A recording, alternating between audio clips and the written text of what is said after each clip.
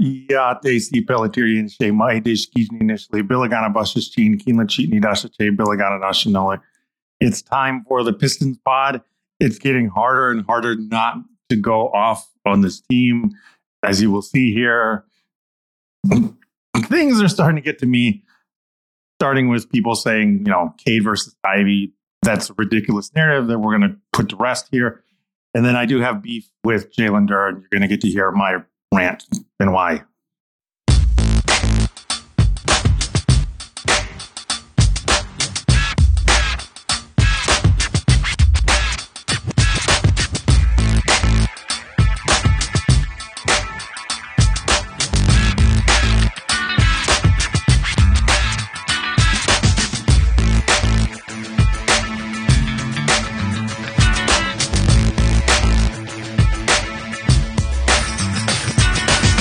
Welcome back, everybody. We are here with our Pistons pod. I'm here with Andy. Let everybody know where they can find you before we get started, Andy. You can find me on Twitter at D_D_Pistons_fan. I guess this team is really good. Apparently, people think like we were losing some close games, so the trade changed everything. Now we're good. How many games did we win since we last recorded? Have we won? It was 2? Last time we recorded, we were talking about this team has won 4 games. Why are y'all, talking about them in positive ones? They've won 2 more games since then, so they're on the upward trajectory. Feels like we're on fire. Well, let's get a taste of the fan barometer right now. Pull some tweets from within the last week. Duncan Smith, at Duncan Smith NBA says, I don't know how you can see Jaden Ivey every day in games and practices and not instantly see him as a difference maker who should be empowered, not hindered. It's one of the wildest things I've seen. We can't agree with that more. Nick at Nick__XO said, Sasser is so clear of Killian. I don't know what Monty's obsession is. Of course, that wasn't in the DMP game. That was a couple games back. That was about 4 days ago. Pistons Thoughts at Pistons Thoughts. Again, it's Pistons Thoughts, THUGHTS, not THOTS. In no world did it make sense to pay to move Bagley's contract a month before the trade deadline if they weren't going to be aggressive until the offseason. That's Piston Thoughts. I agree 100% with that. It's Hiro or Hiro. I apologize. I do not know. It's HIR-O at Hiro Beats. By the way, when Kill goes on to become a solid to good NBA pro, which he could, let's skip the whole we gave up too soon dance that we always do with the Pistons. We gave Nephew damn near 3 full seasons. If he gets it together, cheers to him. We needn't feel bad about it. I agree with that too. We can still see a path where Killian becomes a good player, but this time, we can't say that. They gave him all the opportunities in the world. It didn't work out here. Mike at To The Basket Pod said, Jaden Ivey had the ball in his hands and was ready to drive for the first time this quarter against a weak defender. And Monty hated it so much that he immediately called a timeout.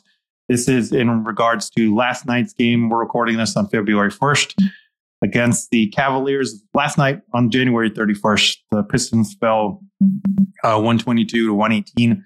This is with a minute and 12 seconds left. Is what Mike is referring to. And he says the Pistons subsequently turned it over by shot clock violation. So thanks a lot, Monty. Apparently you don't want Jaden Ivey to drive at the end of a game. Rich at Richard Prince _ said, we acting like Cade only a P&R pick and roll specialist because his coach is an idiot. He's had a bag of counters his entire career. Dumb Dugan making y'all think otherwise. And then Ivey for 6th man of the year at ECYRBMZ. Said, have the Pistons ever ran a set to give Cade a post-up versus a smaller guard? It's a good question.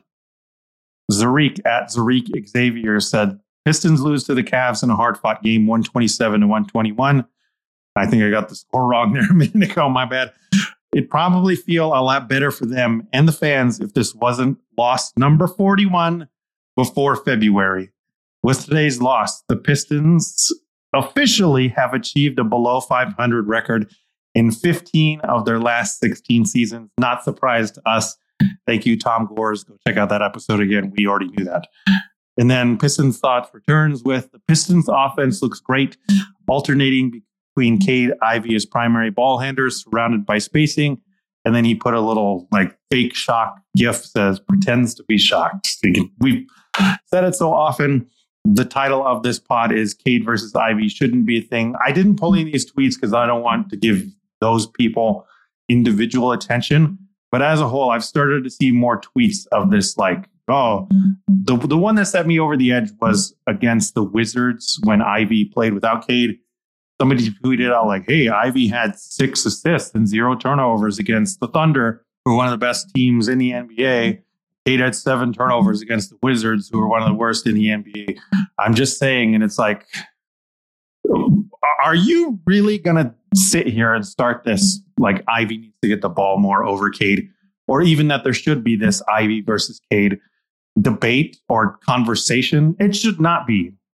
There's a couple different things we can lay out here, and I'm going to give some data points. But Andy, can you give me some idea as to why anybody would want to start this? And this is not an isolated tweet. There's been more and more of like Ivey needs the ball. You know, Cade's turning it over too much, or he's had too much usage. Why? Well, not to sound like I support these crazy people, but the scoring has looked better. Like the team has been scoring better. We've played against some bad defenses, which helps. But honestly, I think a lot of it has to do with this team and this season has been so bad. I think a lot, and I'll even include myself in this. Sometimes I think we can start looking at stuff and hoping things or creating stories just because what else are you going to do? Like, this is just bad. I mean, it's really bad. But I think that's not, there's no Cade Ivey situation. I do think the coaching staff has made this an actual situation.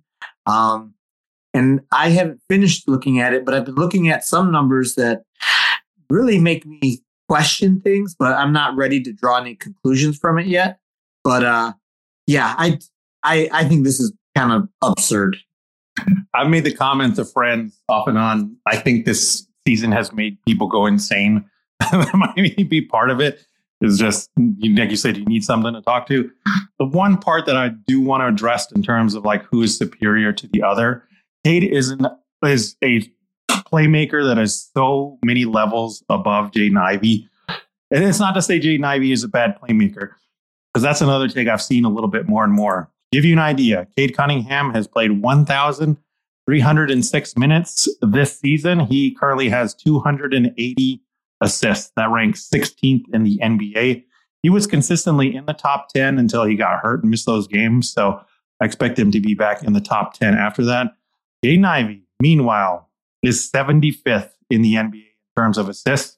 He's played 1,149 minutes and he has 158 assists. There's a big gap between those two and the kind of assists. Not all assists are created equal, as I always say, too. The level to which Cade is looking for others and the level to which Ivey is looking for others is different. And I think the reason why I really wanted to talk about like Cade and Ivey shouldn't be a thing, they're two different things. This would be like if I was arguing, me being the quote unquote Jaden Ivey hater, if I was arguing that Cade should be driving more to the basket more than Ivey. Like, that's a stupid argument, right? Ivey's the superior athlete. That's what his clear skill set is to get to the rack and to draw free throws. It would be dumb for anybody to argue that of like, oh, it should be Cade that's attacking the rack more than Ivey. Like, no. Ivey, that's clearly like what he was made to do. That's what he naturally can do. Cade just does not have the speed and the natural athleticism that Jaden Ivey possesses that gives him those added benefits and that makes it easy to run that play over and over again. It's the same with the playmaking for Cade on that. I'm somebody that always says, I don't think you can become a point guard. I think you're born into it. And Cade is one of those proof guys where you just see him from day one be able to create for other people. You see him be able to make passes that Jaden Ivey could not be able to. You see him make it out of multiple positions. I think it was Nick or Ivy Six Man of the Year that alluded to it. Like, Cade can pass out of the post. Cade can pass out of the block. Cade can pass from live dribble. He can pass from a standstill. He can pass from all those things. Ivy can pass and do driving kick. He's one of the best driving kick guys I've ever seen, but he doesn't have that array like Cade has, just like Cade doesn't have the natural ability to attack and draw contact the way that a Jaden Ivey does. But you know what? Those are two skill sets that should play well off of each other, right? And that's the main point. I want to make with this, like Cade and Ivey shouldn't be a thing. Not only because it would be dumb to start making that kind of an argument. I think the conclusion, the end point of that argument is like, oh, I guess you got to trade one of them. 6 wins. 6 wins. You can't be trading away your most talented players on a 6-win team when you haven't even seen the best version of the two together. I've thought a lot about John Wall and Bradley Beal. It's the last backcourt I can think of who are both top 5 picks. And the Wizards play that out. They let it get better and better. It started to get better, but then Wall got hurt. So who knows where it would have ended up. But I would say go look at that team too. It takes multiple seasons because it's hard enough to get better as a guard in the NBA. It takes multiple seasons on your own to become good, even if you have like another veteran next to you. It takes longer than that when both of you are trying to figure it out at the same time. And Cade and Ivey do have skill sets that should play well off each other. But I think you know where I'm going with this, Andy. You're better at explaining the coaching part than I am. So I agree with what you said. And I just think, and maybe Monty's just incapable of doing it, even though he has said the opposite. Like I looked at the box score from the Knicks game tonight, and since Julius Randle got hurt, they're a little bit shorthanded. They played 8. They played 8 players for their rotation tonight. And Monty has consistently gone 10 and 11. And in the preseason, he even said, you can't play 11. Like, you can't do it. And he's been doing it. And then he's even said, like, I need to shorten the rotation. He's never shortened it. He's never done it. But you'd think out of all that, he would find a way to do more staggering. And he absolutely does not. Like, the return of some of these other players has just made it easier for him to do his all bench lineups.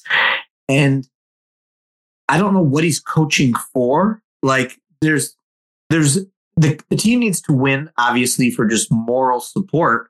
But it's like right now with this record, what is the best thing you can do for the future to develop this team? And it's like, how about playing Cade and Ivey together, but how about also staggering them so that one of them is always on the court? Like we always have one of them that is going to be generating our offense. Because even for the people that are crazy who want to believe that, Jaden Ivey should be the number 1 option, it's like, well, he shouldn't, but there's no reason why he can't be the number 1 option when Cade's sitting on the bench. Like that should be a no-brainer. And for that not to happen is just absurd. And if Monty has so little faith in Jaden Ivey that in a critical situation at the end of the game when he has the ball and he's ready to go, he's going to take a timeout because he wants someone else to do it. Like, what does that tell you about the future? Who's that someone else, too? You remember that play very well. Please tell me who that someone else was and what it led to. Because this is calling the timeout, come out of it. What's the result of it? Now, I believe they were trying to get it to Cade, but it didn't happen. Like he was covered. But the ball went into Burks, and Burks didn't catch and shoot. He ended up dribbling, and then he had a shot clock violation. He never even got a shot off. And the problem I have with that is that these are learning experiences for Cade, for Ivey, Asar, if he could ever get on the court. Like, these are opportunities for them to learn that afterwards you can say, you know what? This is what happened in this situation. This is what we have to do next time. This is how we build on it. But instead, he's going to give those opportunities to Burks, or he'll give them to Bojan. He'll give them to a veteran who has not delivered this season. Like, going to the veterans has not resulted in any wins for us. Like, maybe 1? 6. And like, I think one of those was from Bojan having a great offensive performance. And that's like it. That's it. So it's like, okay, the veterans aren't leading to wins. The young players aren't getting the opportunity to learn from these situations. Like, what's the point then? Like, what are we doing? And I know some people were happy about Muscala starting at the 4, but for me, it's like, start Asar. Like, if Stu's out, start Asar. This is a great opportunity to do that. But it's like, no, he can't do that. So I'm so far out on Monty and the decisions that are being made. Yeah, you've been on the fire Monty train for a while. I'm joining you recently because of that. I really do believe there are certain coaches in the NBA that work better with veterans. And then they're a good coach when they have a veteran presence that they don't have to teach little things, or like they don't have to work with inconsistencies. They come with working with rookies and young guys that some of them figured it out. And there are other coaches that are vice versa, where they need the younger guys, maybe for whatever reason, like personality wise, they don't want to deal with the diva who's making like $20 million a year, doesn't want to play defense, or whatever the case may be. I think it's becoming more and more clear that Monty just is a veteran coach. He wants veterans. He wants the Mike Muscala and the Danilo Gallinari because he's played them immediately when they came in. And a lot of us thought that they were just kind of salary filler. Like, yeah, they might get spot minutes here and there, but Muscala's here, the third or fourth game starting? And you kind of see it, though. Like, as much as we want Monty gone because we want the development of the young guys, and that's what it should be and where the focus should be, you also see it because Muscala was like, I know what I need to do. As soon as I'm catching the ball, I'm shooting at three. And he's just firing away. And same with Gallinari. He's tried to do that more of just like, I'm firing away from three because I'm old. I'm a shooter. That's what I need to do. And that's the whole reason I'm here to supplement Cade, Ivey, Bojan, Burks, the primary ball handlers. So again, I get it. It's just, I think it's been more and more apparent that Monty is not the guy for this roster for development because he doesn't want to develop. And Asar and Sasser are probably the best examples of this. Asar was, the 10th man, the 9th man last night. Sasser got 10 minutes, and Monty Morris got 16. And those were the end of the bench there that Monty ended up going to was Asar with 18 minutes, Monty Morris with 16, and then Marcus Sasser with 10. Like, really, that's the end of your bench. And like you said, it would have been nice to have this go to a young guy at the end. And yeah, they're going to double team Cade. Like, so you got to pass it out. But man, I would have just loved to see what Ivey could have done in that situation. And it sucked that Cade did miss those two bunnies there down at the end. He missed one like point blank, and then he missed one in transition where he beat Barrett Allen. But those kind of things happen. But I don't know, man. I don't know how they get out of Monty.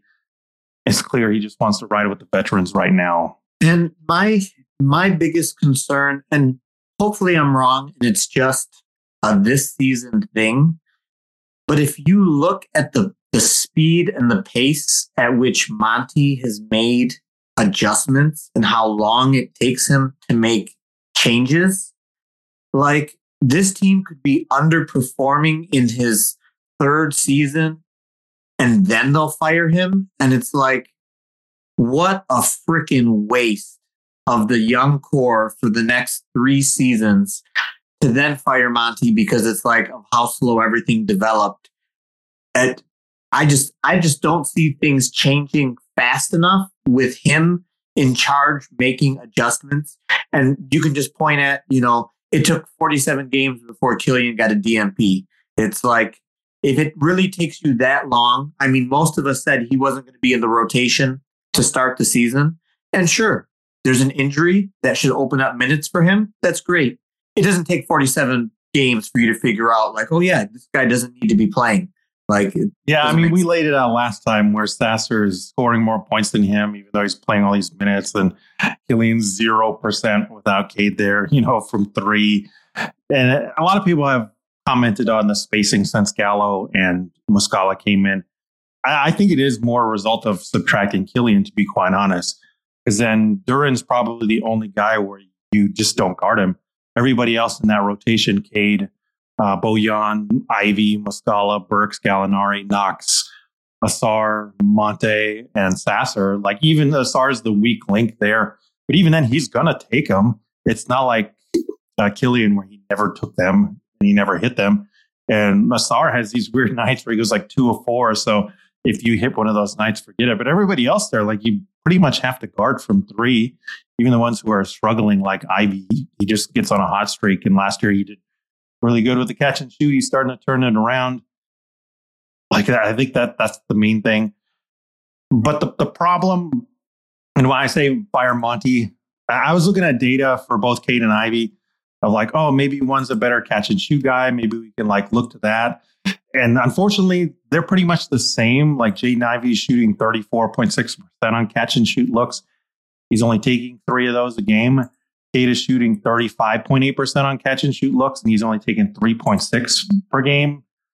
They would have to run plays where one of them gets a little bit more catch and shoot opportunities there, in my opinion, to try and help the spacing and do other things. But the more concerning part of it to me, and it's a good concerning, it's not like oh boy, this is a big thing. It's just more like, okay, this data is good, but what these two things say and how they overlap means you got to work on the offense. What do I mean? If you go to nba.com/stats and you go to the tracking part of the stats, look at the shots dashboard. It gives you, like what I just said, the catch and shoot looks. Like, are they better in late shot clock shots? Are they good in early? And the other one is like, how many dribbles? What's their percentage on looks where if they don't take any dribbles, what do they shoot? If they only take one dribble, what do they shoot? Can you guess what Cade and Ivey's best range is? It's 0, 1 dribble, 2 dribble, 3 to 6 dribbles, or 7+. Can you give me both? Like, do you think Cade is best? Does he dribbles more? Do you think Ivey's better as he dribbles more? Do you think they're better when they dribble less? What do you think their best range is in terms of like shooting percentages? This is really good. I like this because they should. I mean, most players are better just catch and shoot. The less they have to do, the higher their percentage is. But I know Ivey has struggled catch and shoot this year, I believe. I'm probably going to say, like, what is it? 1 to 3 dribbles? Is that the 0 dribbles, 1 dribble, 2 dribble, 3 to 6 dribbles, and then 7 dribbles. That's how NBA.com /stats breaks it up. Okay, I'm gonna say that they're both probably better shooters with like some dribbling, like 3 to 6 dribbles. Bingo. So both of them are kind of bad when it's 0 dribbles. So Cade is 39.4% when it's 0 dribbles. And then Ivey is 40.5%. So they're pretty much similar when it's no dribbles. With a best range, Ivey is 44% on 1 dribble. He is 54.4% on 2 dribbles, 50% on 3 to 6 dribbles. Cade is 40.5% on 1 dribble. Cade is 45.6% on 2 dribbles, 41.4% on 3 to 6 dribbles. Guess what? Cade on 7 or more dribbles, he's taken 6.3 of these per game, 51.7%. That's a really good percentage. And then Ivey on those 7+ dribbles, 39.4%. Again, why I say this is a good, like, this is concerning kind of thing.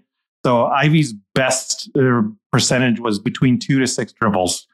On the 2 dribble one, he's taken 1.6 of them. So it's not a lot, but the 3 to 6 dribbles, 2.9 of those per game. He's shooting 50%. That's good. So you're like, okay, yeah, what other people have said, like, sure, give him the ball more. That in between like 2 to 6 dribbles, he needs that. Well, Cade needs 7 or more dribbles, or like 2 dribbles, 1 to 2 dribbles, or 7 dribbles seem to be the thing. But I mean, the 7+ dribbles is the one he's taken the most, 6.3 attempts on 7 or more dribbles per game, and then 51.7%. That's a good percentage. That's like, again, why we say lead ball handler. He needs to be the primary offensive option. If you don't think that already, that's probably the last statistical point you can look to of like, yeah, he needs the ball in his hands, because the more he dribbles, he's still really good, and that's where he's shooting the best. In late stage shot ones, though, of like 4 seconds or less, 43.6%. It's not ideal, but 15 to 7, he's still pretty good in those late stage shot clock attempts. I mean, Ivey's bad in the late stage ones too as well, 35.9, 4 or less, 42.5. He's probably better in the early stages where it's like in the high 40s. It's in 56.3% in like 24 to 22, which again tracks. Like, he's a good transition guy. He's a good dude that catches guys off balance early in the shot clock and stuff. Whereas Cade, you can let it play out a little bit more. It seems to be, the data points to let Ivey attack early, let him start the play, let Cade kind of finish it, or let Cade run the whole play and try and get Ivey involved within like 1 or 2, within that 2 to 6 dribble range. Again, it's a problem, but it's a good problem of like, okay, we have this data that shows this is where their ideal parts are. Now you just have to go into the film and figure out how to put it together. My thought is what I've always thought, that Ivey was good, like coming off screens or curls, where it's not necessarily like he's a movement shooter. That could be part of it if he could work on that a lot more. But it's more of the cutter of like, oh, I get a DHO from Duren. I take 2 dribbles. I attack the rack. I come off a high screen from Stu. I take 3 dribbles. I get in the paint. Somebody fouls me. And again, the drive and kick stuff. Like I said, Ivey's one of the best drive and kick guys I've ever seen in the draft space. They should just be spamming that to no end, where you can put Cade in the corner. You can put Bojan in the corner. You could put Burks in the corner. You can now with Gallo and Muscala, you could have put shooters all around there. Cade is out there. Gallo's out there. Muscala's out there. Bojan is out there. Duren's the one setting the pick. Like that kind of stuff just seems to be something that would make itself work. In this last Cavs game, I really implore people to go back and look at, especially the first half, because Cade and Ivey were running things by themselves. I don't think, I may be wrong in this, but it really looked to me like they were kind of calling their own shot, where Cade would screen for Ivey and Ivey would get some space, or vice versa. And they were playing off each other. And again, it's like, those are little bits that, oh, this should work and it could work, but we apparently need late stage shot clock, fourth quarter shots for Burks, and you got to get your Bojan shots up. It's just like, I just wish they would spam, Ivey and Cade, whatever plays they run together to make each other work. Like that's all this season should have been for the Monty Williams coaching staff, which is my final point of like why you should fire him. Everything should have been that. Bojan needed to be supplementing that with his shooting. Burks needed to be supplementing that with his shooting. Monte Morris, bringing him in, to be supplemented with shooting. That should have been the idea behind Joe Harris. Like everything should be supplementing what I just laid out with the dribbles. Cade 7+ dribbles. Ivey somewhere between 2 to 6. Those are the guys that put the balls in their hand. Those are the guys that are making things happen. And there's positive data that shows, they actually shoot it pretty well. When you give them the ball more, everybody else just has to fall in line and supplement them to make that work and figure out what does this look like in its best iteration. So if I understand the numbers and you correctly, you don't think that we should be running our offense through Bojan and Burks and having Ivey in the corner? Like, they could just experiment with Ivey maybe for another 3 years, right? Like you said, 3 years for Monty to catch up and make his adjustments. Yeah, I mean, it's just baffling what they're doing. And I mean, I was happy when earlier in the season, when some of the national, during the losing streak, when the national media started picking up on things and they were just like, what are these guys doing? And when Asar had his great start to the season and then all of a sudden they made him disappear, it was like, what are these guys doing? And so as someone who believes Asar should be playing as much as possible, I will say I do believe the numbers support the offense being better by Asar playing less. I totally get that. I think that's gonna happen. But at the same time, if he's going to be part of the future, you're going to have to find a way to work him in, because having this minimal role for him is not going to work, especially in that Cleveland game is a perfect example. Who's going to slow down Donovan Mitchell? Who's going to slow down Garland? Go watch the SAR possessions when they were out there too, especially on Mitchell. You could tell Mitchell was like, I want this guy on me, seeing as how he's taller and faster than me, which normally doesn't happen. And again, Cade had to guard Mitchell because he was out there with Ivey, Bojan, Muscala, and Duren. He has to pull that stuff. Yeah, I mean, sorry to interrupt here, but it's roster construction. Again, it goes back to the roster construction stuff we've talked about. You can have these kind of guys. You just have to surround them with shooters, and they just haven't done that. And that's why they can't play SARS, because full roster construction. Yeah, no, I agree with that. And that's where they have to find a way to make it work. And Monty has to be willing to adjust his defensive system, because Asar has almost no value as a defender if they're going to be allowing teams to switch and get on Bojan whenever they want anyway. Because then it's like, okay, you're not using Asar's strengths and you're just going to keep him out there and you're going to, utilize his weaknesses. Like that makes no sense at all. Yeah. Yeah. I mean, I can't say anymore. And on a night where the Pistons could have won 128 to 121 is the final score, Jaden Ivey takes 7 shots. I'm pretty sure like 4 of those were in the first quarter too. Like they really did not look for him later. Why is this a big deal? Well, Monty Morris played 16 minutes, which is less than half the time of a Jaden Ivey, and he took 8 shots. Knox played 20 minutes. He took 9 shots. Gallo played 23 minutes. He took 8 shots. Bojan played 30 minutes, which is 1 more than Ivey. He took 12 shots. Duran took 9 shots, and then Cade took 16. They got to work Ivey in it. I know you tweeted it out. It's like fire Monty or fire Ivey. I think that's a good idea as to why that's probably a thing. Is like this can't continue. Then it's clear that this coach doesn't want to adjust and doesn't want to focus on development. It's maddening. Yeah. I mean, it's and it really makes me look at like, and I have my own like issues with DeAndre Ayton and his motivation for basketball and all that. But it makes me look at that situation a little bit differently. Oh man, I was just thinking that today too. Yeah. I'm just wondering like what really went on with that. And then I forget about the guy in Indiana who wasn't in Phoenix when Monty got there. He's like a power forward or center. Jalen Smith. Jalen Smith. And I'm just wondering if there's just certain young guys that just don't fit with what Monty wants or what he thinks he wants. And it's kind of like, sorry, like I can't work with you. And you're either going to have to trade them or get rid of them or just deal with them not producing what they probably could because he's just not going to use them. Yeah, actually, that's a great point. I hadn't thought that before because Cam Johnson's the one that really worked out there. But he's like 23 years old when he came in. All he had to do was shoot in his role and everything had already kind of worked out there. So it is a good one. Speaking of maddening, though, our second segment where I am really, I apologize if I do end up turning into like the anger monster, the curse machine here. The swear jar might be full by the end of the night. I'm going to try really hard not to. But news broke 2 days ago that the Grizzlies are signing Tosan Iwoma to a 10-day contract.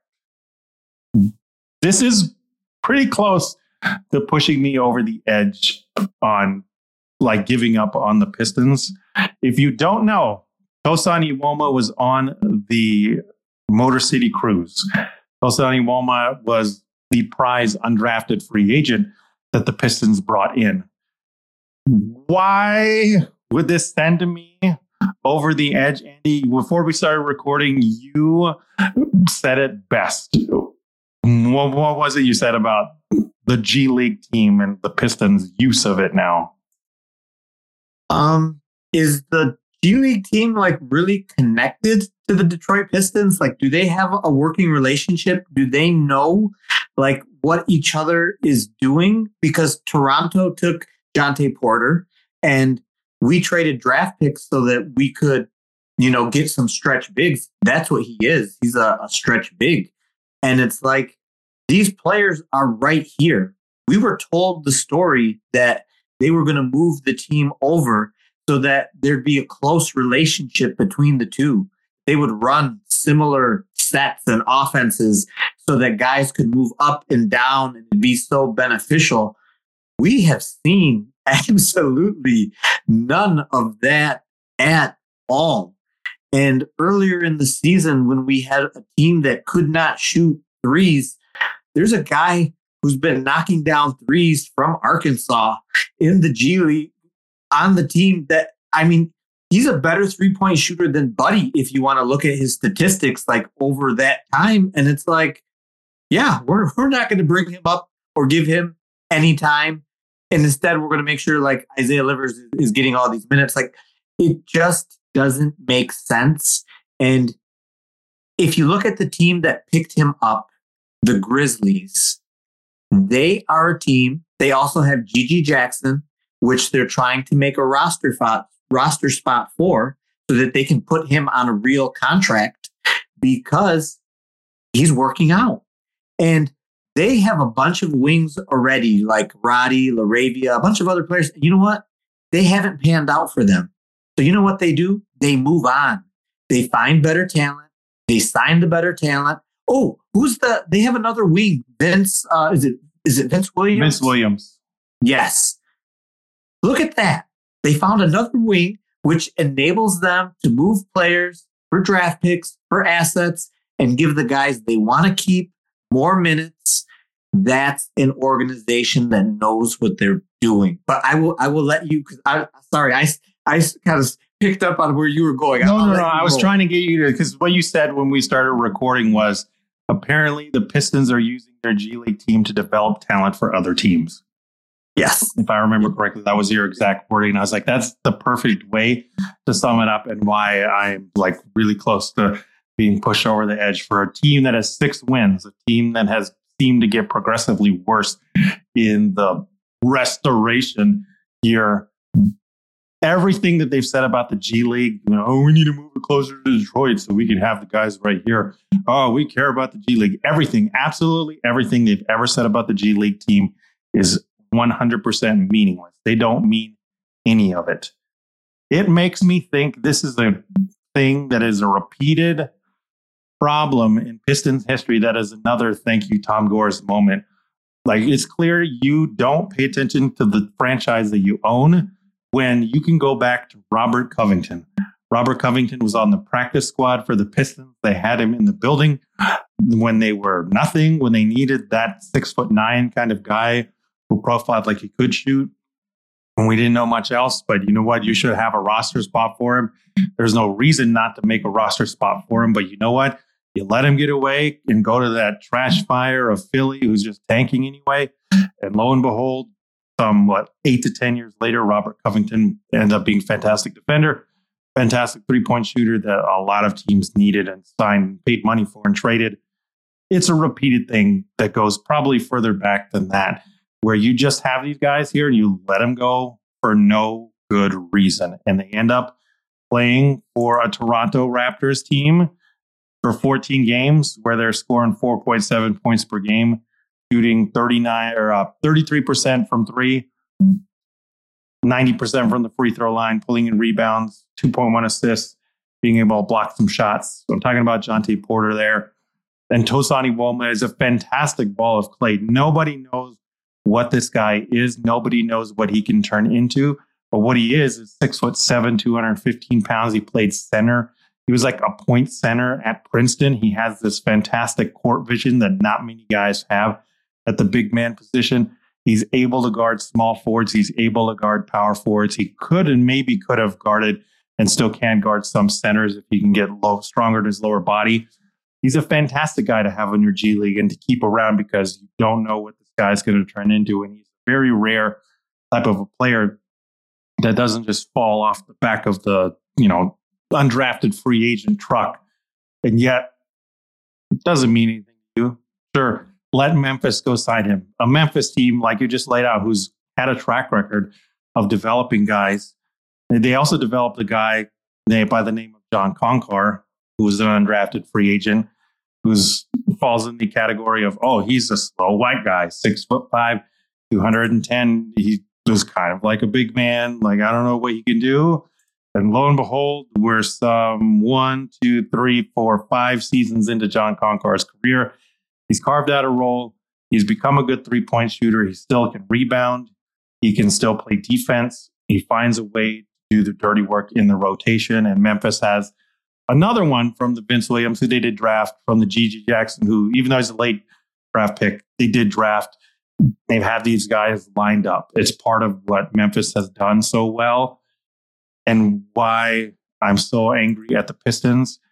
Memphis knows they're not a free agent destination. Memphis knows they don't want to get in that game. You know why? Because they paid a Chandler Parsons to be like a top 3 player in the NBA. They paid Mike Conley at the time the richest contract in NBA history. And then after that, they were like, this sucks. We don't want to do this again. Sure, these guys are fine. Chandler Parsons unfortunately got hurt and never, was able to see if he could live up to that deal. but he wasn't worth that either. Like 25 million back when 25 million was paying like LeBron or D Wade kind of money. And then Mike Conley being paid more than LeBron at the time. It's like, he's a fine player. He's always been a fine player. But they realized after that, we need to find cheap talent because we want to rebuild through the draft. If we can find guys there, that's who we're going to pay, because that's a cost-controlled contract as well. And if they end up being really good, then that's obviously who we want to pay. And then you know what? Let's load up on draft picks, which they did as well. They got all these extra first-round picks to get your David Roddies, to get your Xavier Tillmans, to get your Desmond Baines. You only really got to hit on one of them, like they did with Desmond Bain, to make a big difference. And then we get these later second-round pick guys too, like the GG. And let's keep scouring the undrafted free agent pool, because you know what? We're going to get somebody like a John Concar. We're going to dig and keep finding people like a Tosani Wong. Like, for a team that is in the same, should have been in the same spot with Detroit. Blake Griffin was here. He's paid too much. He's injury prone. We're stuck with him now. Andre Drummond didn't work out. We don't want to pay anybody like that. They did not take that route. They have not taken that route at all. The only reason Kevin Knox had to come back off the street was because this team doesn't care about Jared Rhoden. This team doesn't care about Stanley and Moody. Both guys have played well in the last 2 freaking seasons that they've been in Detroit, right there where the team is supposed to have eyes on them every single day. But nope, we don't want to do that. We don't want to bring these guys in and have a chance. We're right there in our backyard. We want to bring Kevin Knox back in off the street. Nope, we still don't want to give him a chance, even though we got to get off some salary. Let's throw some second-round picks. Get rid of an Isaiah Livers. Let's bring in 32-year-old and 35-year-old big guys who can't defend or anything, because we still don't want to give them a chance. There's sell the team chance, sell the G League team at this point, because it's clear you don't care about it. You don't have eyes on it. It has nothing to do with this team. It has everything to do with developing talent for other teams. And that's a good point with, like, I understand and I agree with the people who say we need to bring in veterans to help out the young guys. Yes. However, if you look at like what Houston did, they didn't just bring in veterans that aren't going to make a difference. They brought in veterans that are going to make a difference. One would be a point guard in Fred VanVleet, who's going to put everyone in the right place, run the offense, kind of organize everyone. Brooks is excellent on defense to set that tone, that defensive culture of what you need. And they spent money to do it. And if you look at their trade today, they got a center in Steven Adams for next year when he comes back from his injury to basically do the same thing. And if you look at the Pistons, what do we need? We need a veteran guard who can set the tone. We need a wing who can defend to set the tone. We need a center, a big, who can compete with Duran for minutes as far as even starting. Like, listen, you're going to develop so you can be the starting center, or you can come off the bench behind this other guy until you show us that you're ready to do these things. Like Steven Adams, for me, would have been a great fit for the Pistons because he can set some monster screens.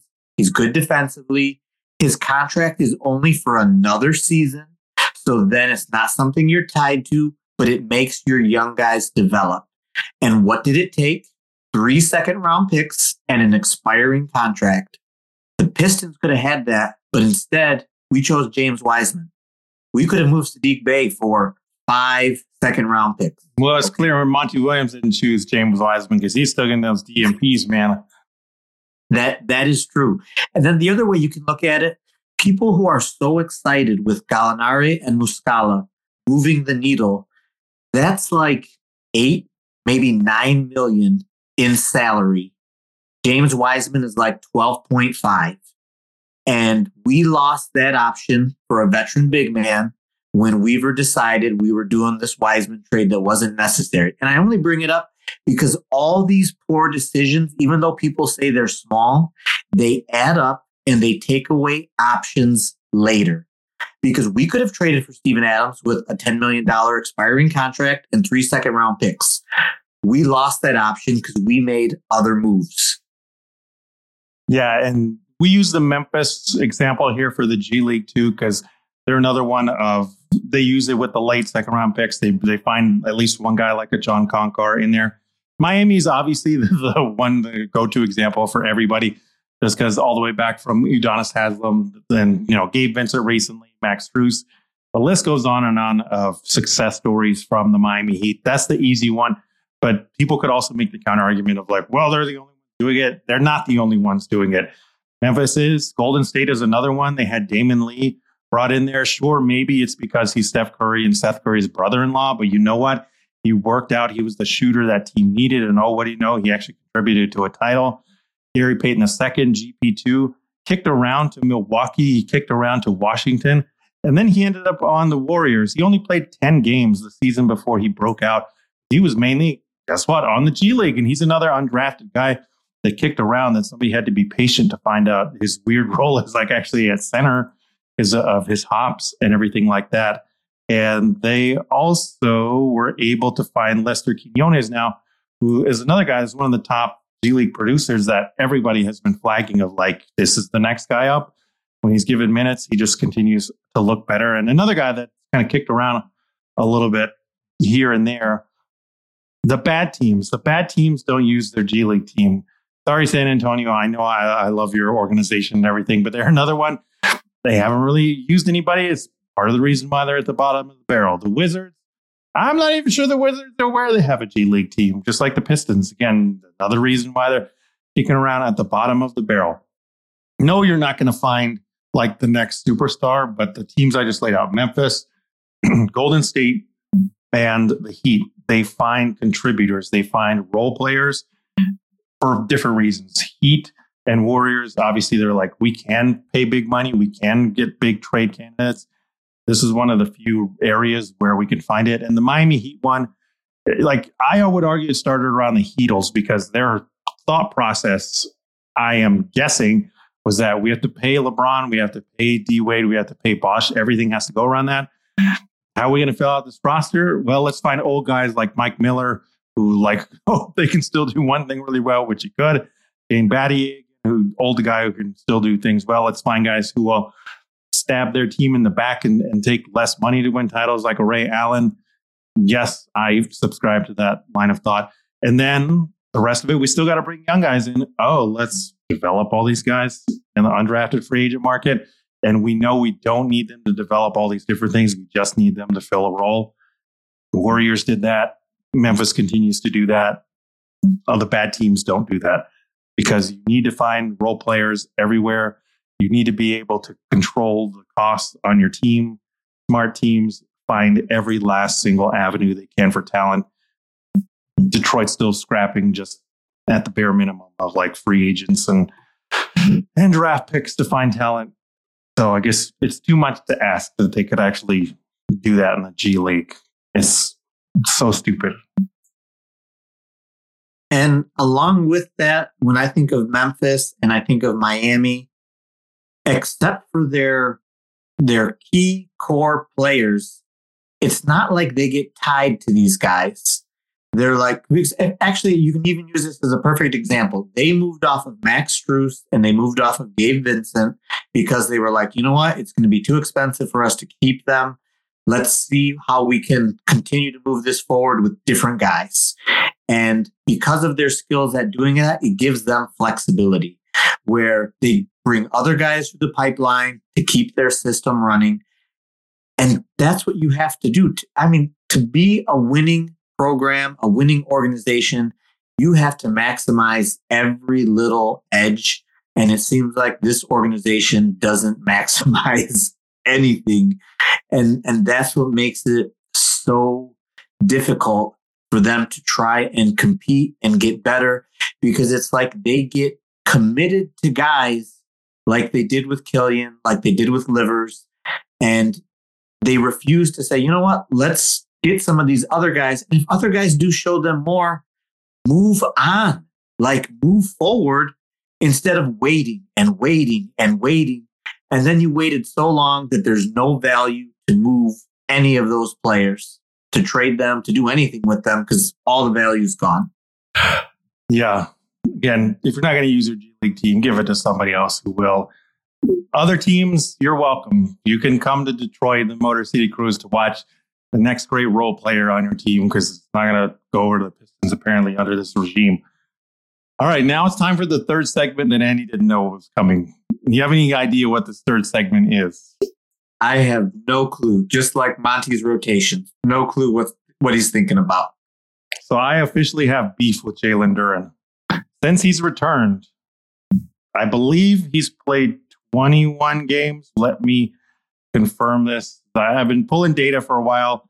And really, it starts with the OKC game because I've seen a couple people be like, Duren bodied Chet, or like, oh, look at what he was able to do against Chet because he had 22 points and 21 rebounds and 6 assists. It's a great game. Don't get me wrong. But the thing that has bothered me the most about that game, and it's a thing that we talked about last time, 0 blocks, no blocks in that game. Or 1 block in that game, excuse me. 1 block in that game. The defense is still like, and the way he was guarding Chet. What do you know about Chet? What's Chet's main offensive skill? I don't know. Can he shoot that ball? Yeah, I implore anybody again. Go back and watch that game. Duren is not guarding Chet at the 3-point line. And he's putting a hand up, but he's not closing out like you should. There goes 1 of 5 in that game. That's a problem.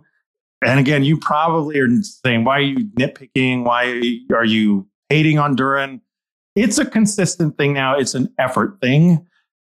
So Duren's come back from injury, 18 games. 18 games since he's come back from injury. Can you tell me how many times in these last 18 games Jalen Duren has had a game where he's had 2 or more blocks in that game? I'll go 2.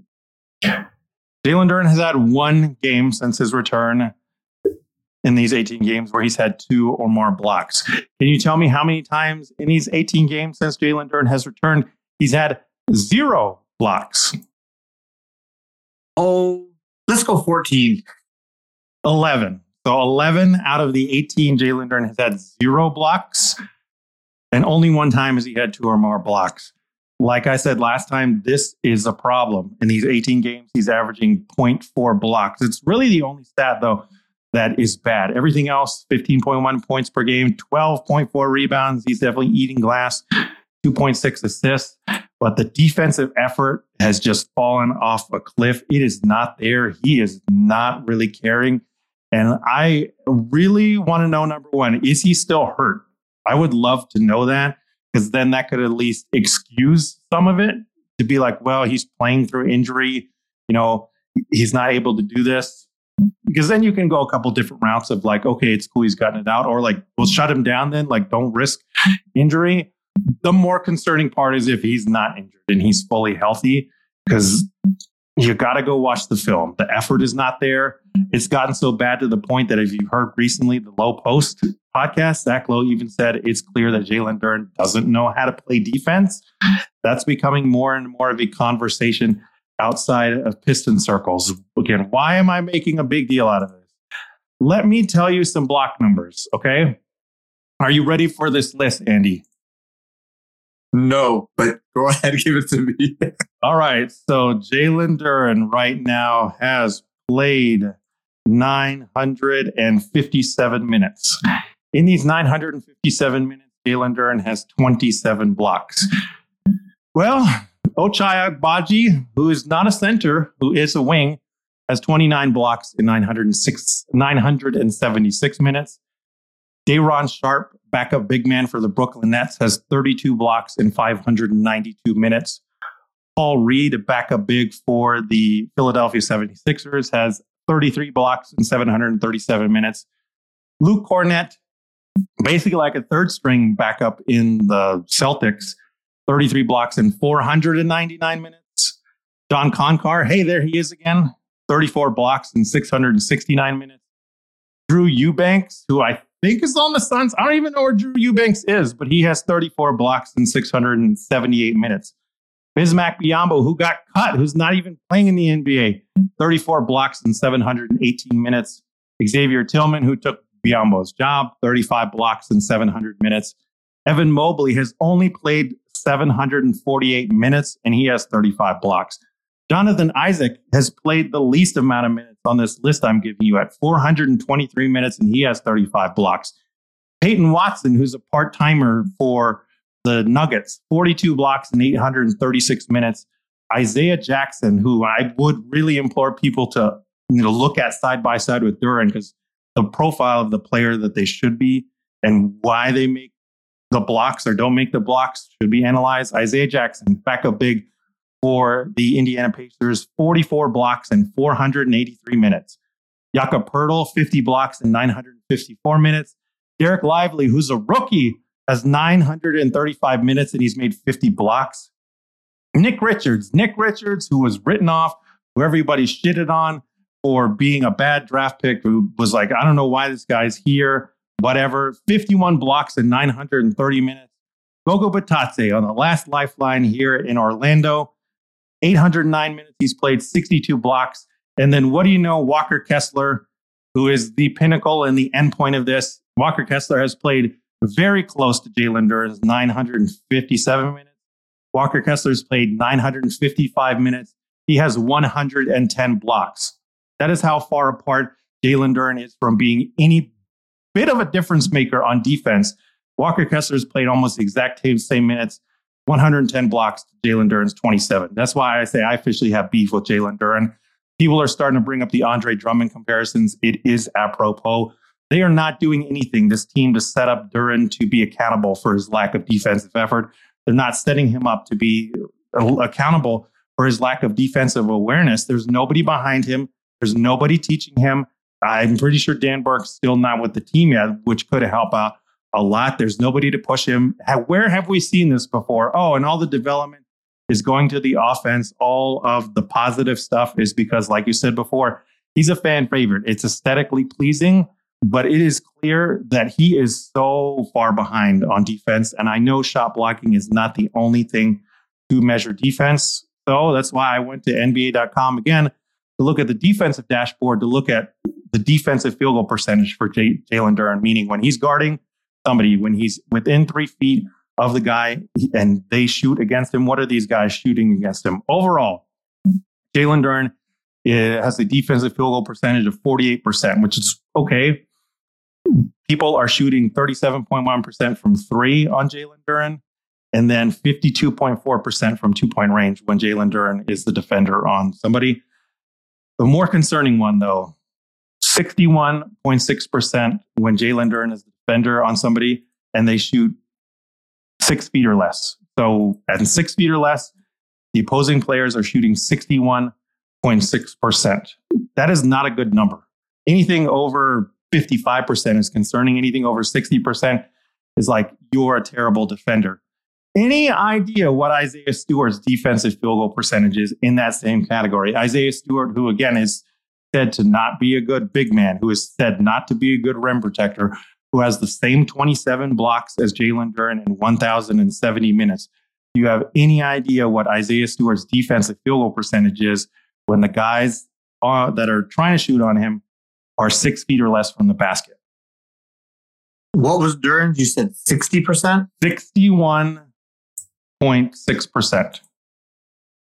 I'm going to go with like 49%.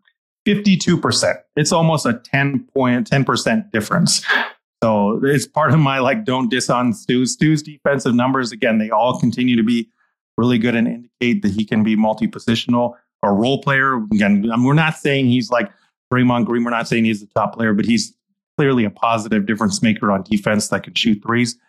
Duren is a concern. And again, this is just to say the team has to do something about this. This is where the whole Monty preaching defense, again, a meaningless bunch of words. When you held Ivey, you held that against Ivey, and Ivey's made great strides as a defender. He's still not good, but you know what? His second effort is there. He had a great block in that Cleveland game later on in the game that should have given him more leeway on, getting some shine on offense and stuff. That conversation does not apply at all to Jalen Duren. He's been coddled, he's been babied, and there is no accountability for his defense, which all these numbers I've laid out, they are very bad and concerning. Nobody can sugarcoat this. So I'm going to take this in a different direction. And I'm going to make an excuse for him. And you're going to Don't do it. Don't you dare. You're going to be like, you are crazy. You go to Chicago with Andre Drummond and stay in his apartment with his Instagram girlfriend too while you're at it. See you later. So, and here's my excuse, because I looked up something, and when I saw it, I didn't believe it, because we were talking about this before we started recording, that like I like to do like 10 game check-ins every 10 games, see kind of how the team is doing. And before the trade, so games, I think like 30 to 40, the offense took a massive jump. Like the offense has jumped. And then even after the trade, the offense has maintained its high performance. And I'm trying to figure out like, what are some possible factors? You know, what could be a reason? And when I looked at minutes over the last 17 games, who has played the most minutes? Duren. Duren has played the most minutes. And a stat that has surprised me when I've been looking at Jaden Ivey for his touches, Duren has the second highest amount of touches on this team. They run a lot of the offense through Duren. And I honestly believe that they're not really doing anything on defense for him. His focus this season has almost been entirely on offense, which doesn't make sense to me, but that's going to be my excuse. And if you look at the last 17 games, most of the minutes that are being played are Duren, Ivey, Bojan, Burks, and then Knox. And it's like, if those are the defenders that he's going to be working with, it's like, are you really putting him in a position to be? And I'm not trying to make an excuse for him, because it's bad. I agree with you. All those numbers are very bad. I don't think this team has done anything other than yell at Ivey. I don't think this team has done anything defensively that makes any kind of sense whatsoever. But I do believe that Duren is a large factor in making the offense go, along with Ivey, just from the standpoint of rim pressure. They generate rim pressure, which leads to good offense. That's just a common thing throughout the NBA. So everything you told me freaks me out as far as defensively, like how bad that is, because that is horrible. But if they're putting that much of a load on him offensively, I could see them not doing much with him defensively, which to me doesn't make sense. Honestly, it doesn't make that much sense to me. But maybe they're looking at him as a future offensive hub, or who knows what they're... I don't know what the hell they're doing. Let's be real. Yeah, this is not directed at you. This is directed at they're viewing him as a future offensive hub. They're playing him all these minutes, giving him all these shots. You know how stupid that is? I asked this out to the audience. Out of the options, like he's number one option, he's number two option, what number do you want Jalen Duren to be? If you say anything over 4, good luck. You're just the Andre Drummond thing. That's what Dan Van Gundy, and that's what everybody that Coach Andre Drummond tried to do. They tried to make him the top option. It's why it didn't work out. It's why when a Reggie Jackson came in, there was an actual guy that could create a shot and run some pick and roll for Andre to get him easy buckets. They won 44 games. And then when he got hurt, it was inconsistent, and asthma and knee issues came up. It's why they still struggled. Oh, and guess what? Tobias Harris was on that team as he started to get better. It's why that's what we're going down. If that's the point of like, oh, we need to make Duren more of a featured offensive option. Even if you're going to say like, oh, they want to make him into like Bam Adebayo, and anybody else that says anything above that, like Jokic or Embiid, like you must live with a lot of disappointment in your life. That's all I'll say about that. But the Bam Adebayo one, it's like, do you realize Bam had touch? Bam had that passing ability since he was in high school. He's a very unique player. That guy doesn't just grow in a development system over a couple of different seasons. It's again, maddening why you would focus so much development time on trying to make Duren this offensive hub. You don't make him accountable on defense. And meanwhile, everything that all the Ivey conversation, that just makes that worse. And like I will continue to reiterate this. throw out this season for Jaden Ivey's development. He's a hard worker. He's continued to be at it. He's done nothing but be positive and take the positive spin when we've seen so many other guys in his position, even young guys, take the route where you do fight back, you do say something back. And he would be completely justified at this point to be able to say something. Again, it's why I'm so mad and have beef with Duran. Again, it's obviously whatever that conversation was with Ivey, it does not apply to Duran. And it's something we've reiterated with Killian. It's something we've reiterated with Livers. Monty, it's clear he just has his favorites. And the guys like Ivey, the guys like Asar, the guys like Sasser, they have to, quote unquote, earn it for whatever stupid reason when the other guys can just be out there killing the team on defense or killing the team and being inefficient in these other things. So, and to support my idea on the offensive stuff, because over the last, and maybe it's been over the last 17 games, but you've seen Duran doing more driving, more floaters, more jumpers, like more stuff that makes you shake your head. Now, do I believe he can develop these things over multiple seasons? Yeah, I think there's potential. Now, I don't. Okay, and that's fine. I think there's potential for him to develop some of these things.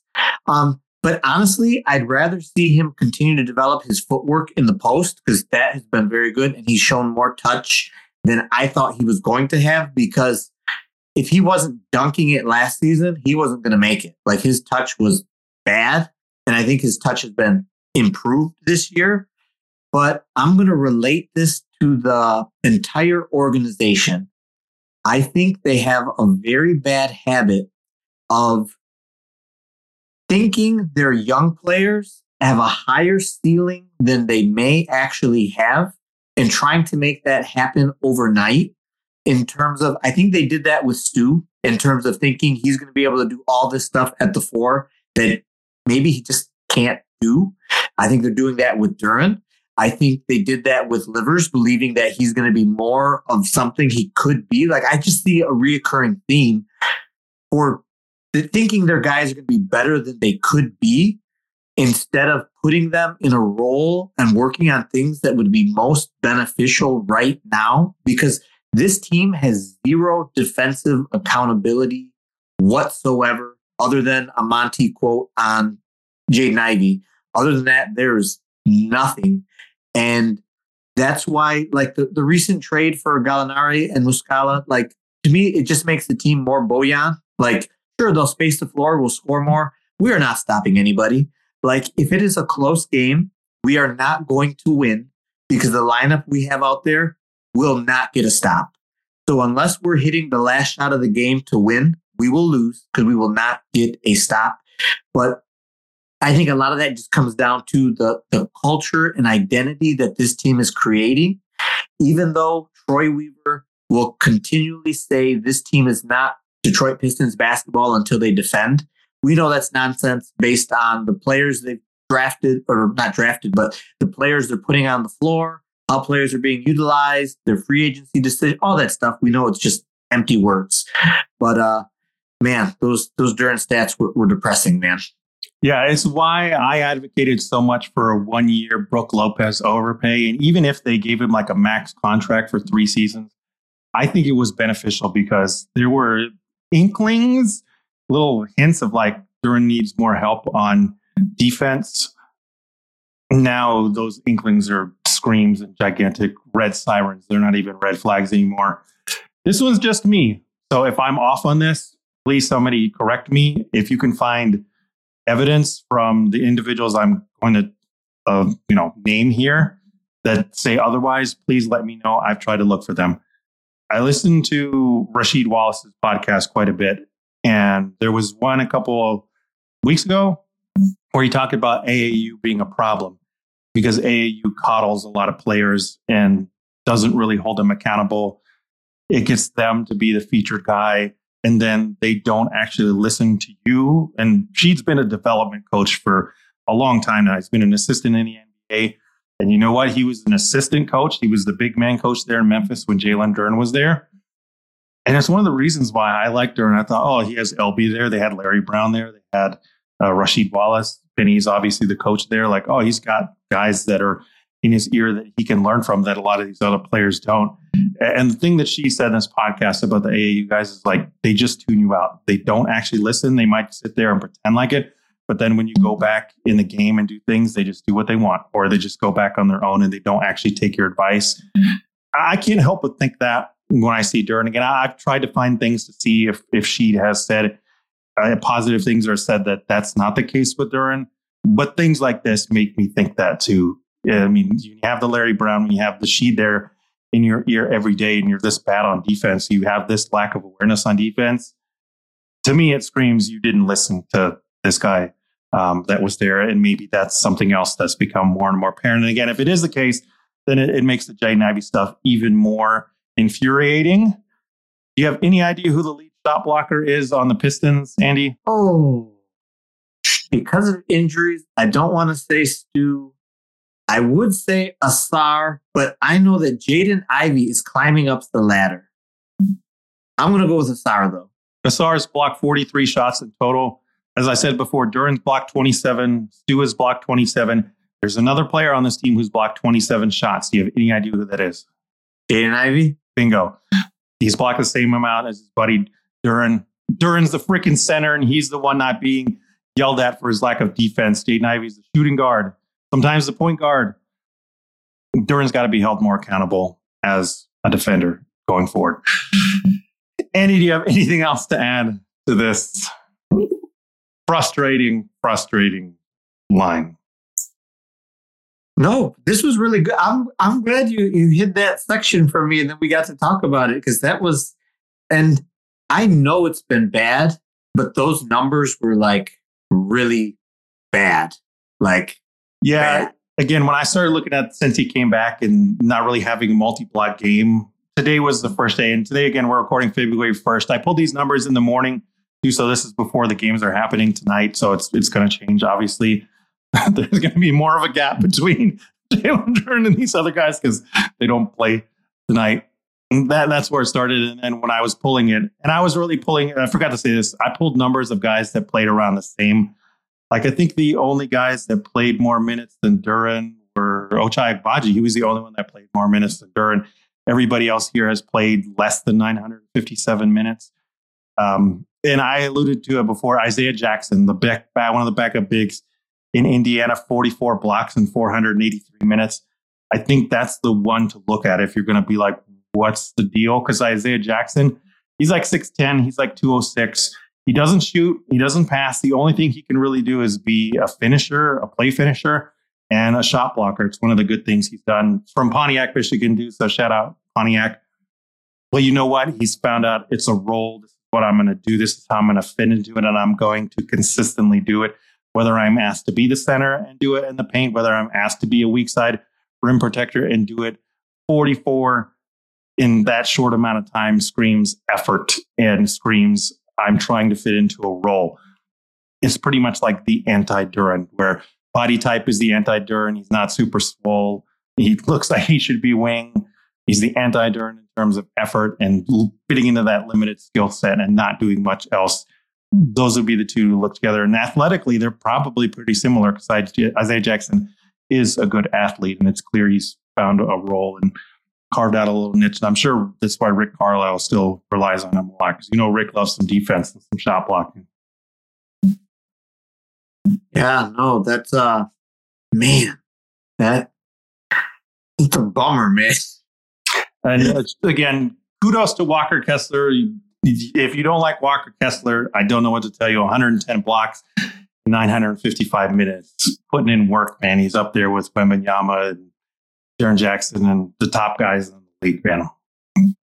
And again, this isn't just, knock on players, but I would also say like this season, like Cade's defense has not always been up to par. But when you look at his offensive usage, it's like the man's doing a lot. But for me, it all ties back. But he's still got to guard Donovan Mitchell, right? It all ties back to like, what is the philosophy of the team? Like how are they setting this thing up and structuring it? And it doesn't make any sense because there's no defensive accountability for anyone except Jaden Ivey. And Cade is carrying more of an offensive burden than he needs to because Ivey could actually carry some of that burden. Duren should have less of an offensive burden and have more of a defense. So it's just, I don't understand the roles, what they're trying to do, which kind of fits when you only have, 6 wins. So it's kind of like just a bunch of parts that a coach hasn't figured out how to make things work and click or get people to buy into whatever his vision is. But frankly, I don't think he knows what his vision is. So how are they going to buy into it? It's officially February. This team has not even won 10 games. It's for everything we're laying out here. Cade and Ivey, they still don't know how that's supposed to work. They still haven't put the data together to do all that stuff. They don't bring in talent from the margins or anywhere else like the G League. They give it away for free. And then Jalen Duren just have a completely different set of expectations and the environment in which you coddle him as opposed to something like a Jaden Ivey where you just hang him out to dry in public all the time for his quote unquote lack of defense, even though he has the same amount of shot blocks as your starting center. Andy, let everyone know where they can find you one last time. You can find me on Twitter at D_Pistons_fan. Great work, my friend. Nice job. Trade the veterans. Get everybody out of here. Roll with the young guys. Play Sasser more. Play Asar more. Please, just roll with the young guys, Monty. I'm begging you. We probably would turn our opinion around on you if you just gave all the young guys like 20, 25 minutes a night or more like that, because that's where it needs to go. And if they stunk this bad, then you're playing all those guys, at least you have data. And I'm pretty sure like half the fan base that's turned on you would just be like, well, that's what you got to do when you have all these guys younger than 25 or all rookies in third year, second year. And seriously, I know this, most people think I'm freaking out of my mind, but trade Bojan, move Bojan, let Stanley Umude jack up 8 threes a night. Yeah. Like, let's do it. Bring Stu back. Let him shoot 6 or more threes. None of these 1 for 2 nights anymore. Like, come on. You got to develop the shooters around Cade and Ivey and Duren if you're going to lessen his offensive load. Please, if nothing else comes out of this, like everybody hold Jalen Duren accountable for defense. He's got the tools. It's not a matter of whether or not he could do it. He can do it. It's just more a matter of fact now if the team is going to commit to it and if Duren wants to do it. Please, we don't want Andre Drummond 2.0. So, thank you, everybody, for listening. We will catch you next time on this wonderful, exciting bottom of the barrel season.